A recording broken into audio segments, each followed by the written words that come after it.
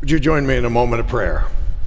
Gracious God, send your Holy Spirit to move among us, that through your words of Scripture and your living word, Jesus, we might be surprised to find his presence speaking to us anew. In Jesus' name we pray. Amen. We're in a long series looking at love. We come today to 1 John chapter 4, verse 1. Listen for the word of the Lord. Beloved, do not believe every spirit, but test the spirits to see whether they are from God. For many false prophets have gone into the world. No one has ever seen God, but if we love one another, God lives in us, and God's love is perfected in us. By this we know that we abide in him and he in us, because he has given us of his Spirit. And we have seen and do testify that the Father has sent his Son as the Savior of the world. God abides in those who confess that Jesus is the Son of God, and they abide in God. So we have known and believed the love that God has for us. God is love, and those who abide in love abide in God, and God abides in them. The word of the Lord. Thanks be to God. The day I was ordained, I had invited the associate executive presbyter to preach the sermon, Phil Brown. And Phil said to me that he was not much of a preacher and I should ask someone else. But I insisted, and he agreed, and he preached, and I discovered that he was pretty self-aware. I don't remember a thing he said, but I still have the book that he gave me, a book whose first sentence I have never forgotten and think of often. It is The Road Less Traveled by Scott Peck, and the first line is, "Life is difficult." Most brilliant line, most brilliant opening sentence in any book. Life is difficult. He goes on to say, once we know that life is difficult, once we truly understand and accept it, then life is no longer difficult. Life is a series of problems, and we can either moan about them or we can solve them. And we can teach our children to solve them. Discipline is the tools that it takes to solve life's problems. It's a profound book. It's still something that challenges me and evokes important thoughts for me. Because love is difficult. And that's what I want to talk with you about today. We've looked at a number of other passages, but today I want to talk more directly about just how difficult love is, and that love implies limits.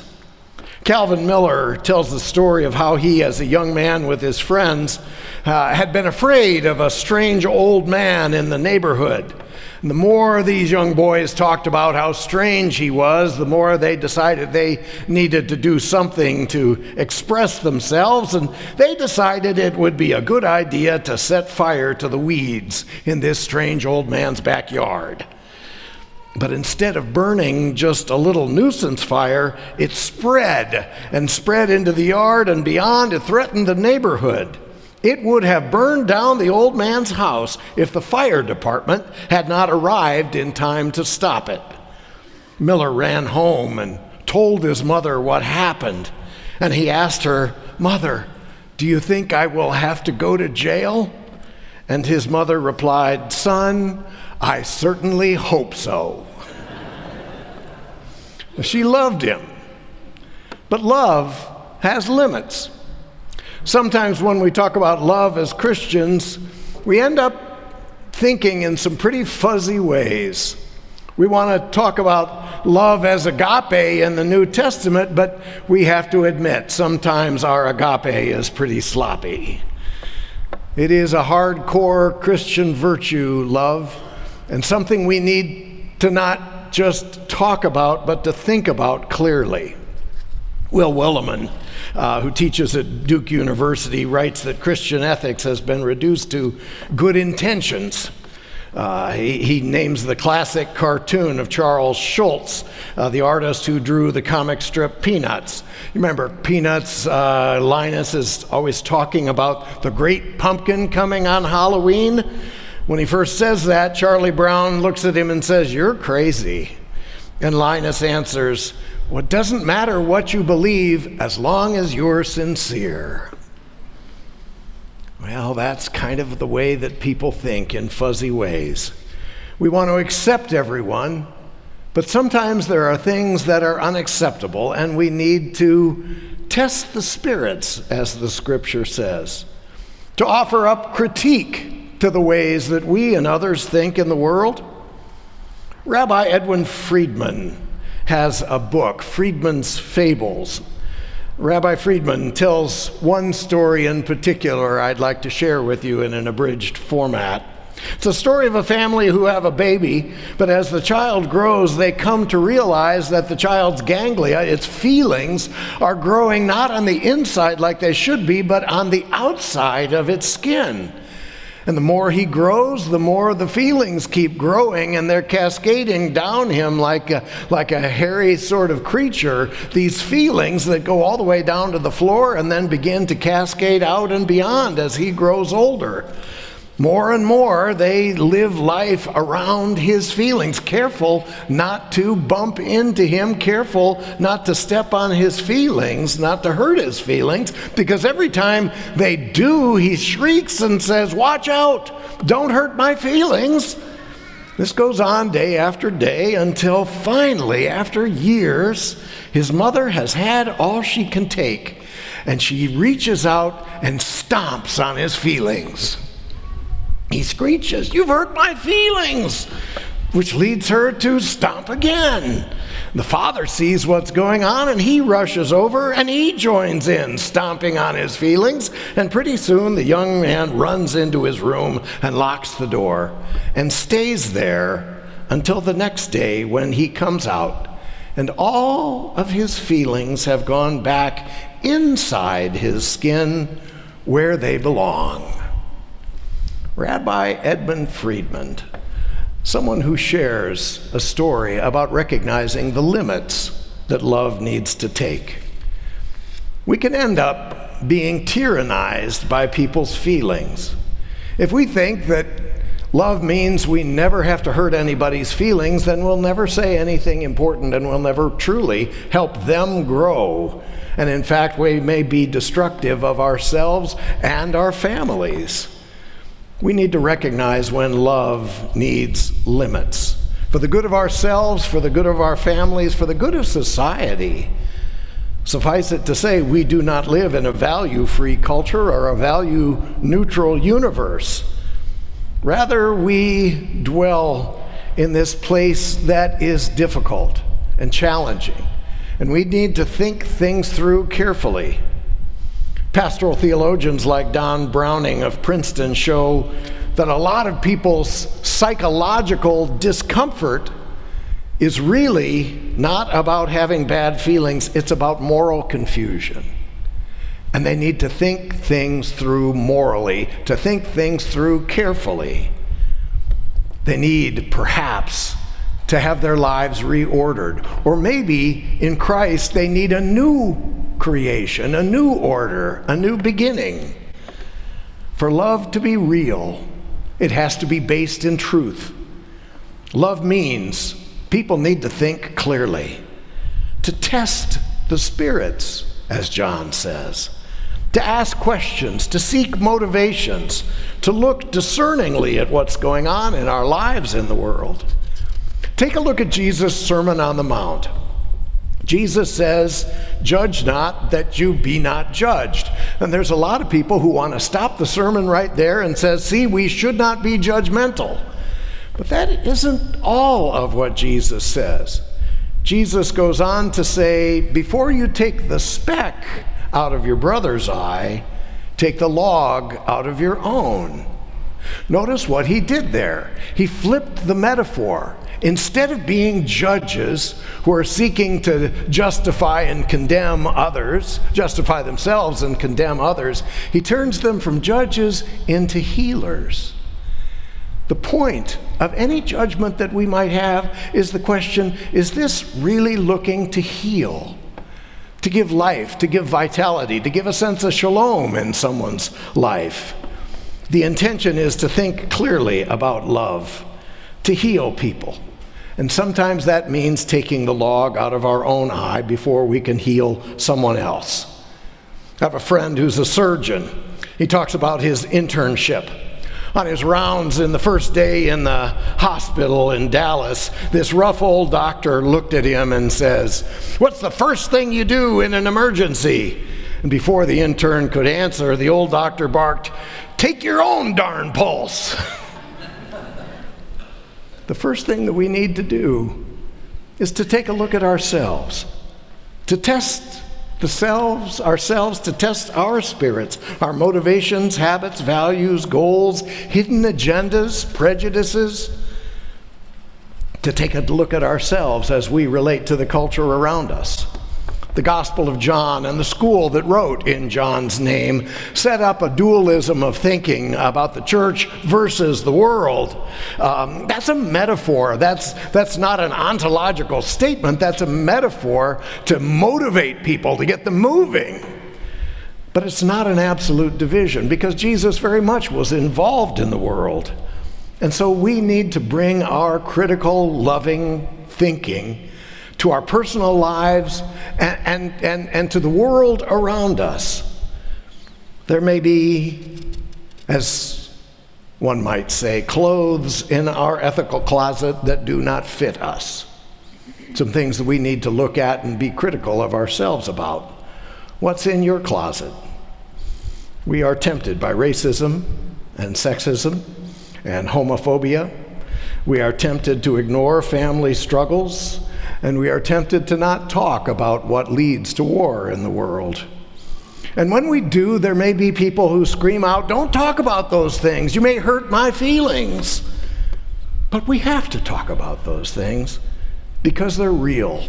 And love compels us to take a look at ourselves and our culture and the world around us and to test the spirits, to see what is love creating and what is shalom making. When 1 John talks about love, there's a sense of growing in love.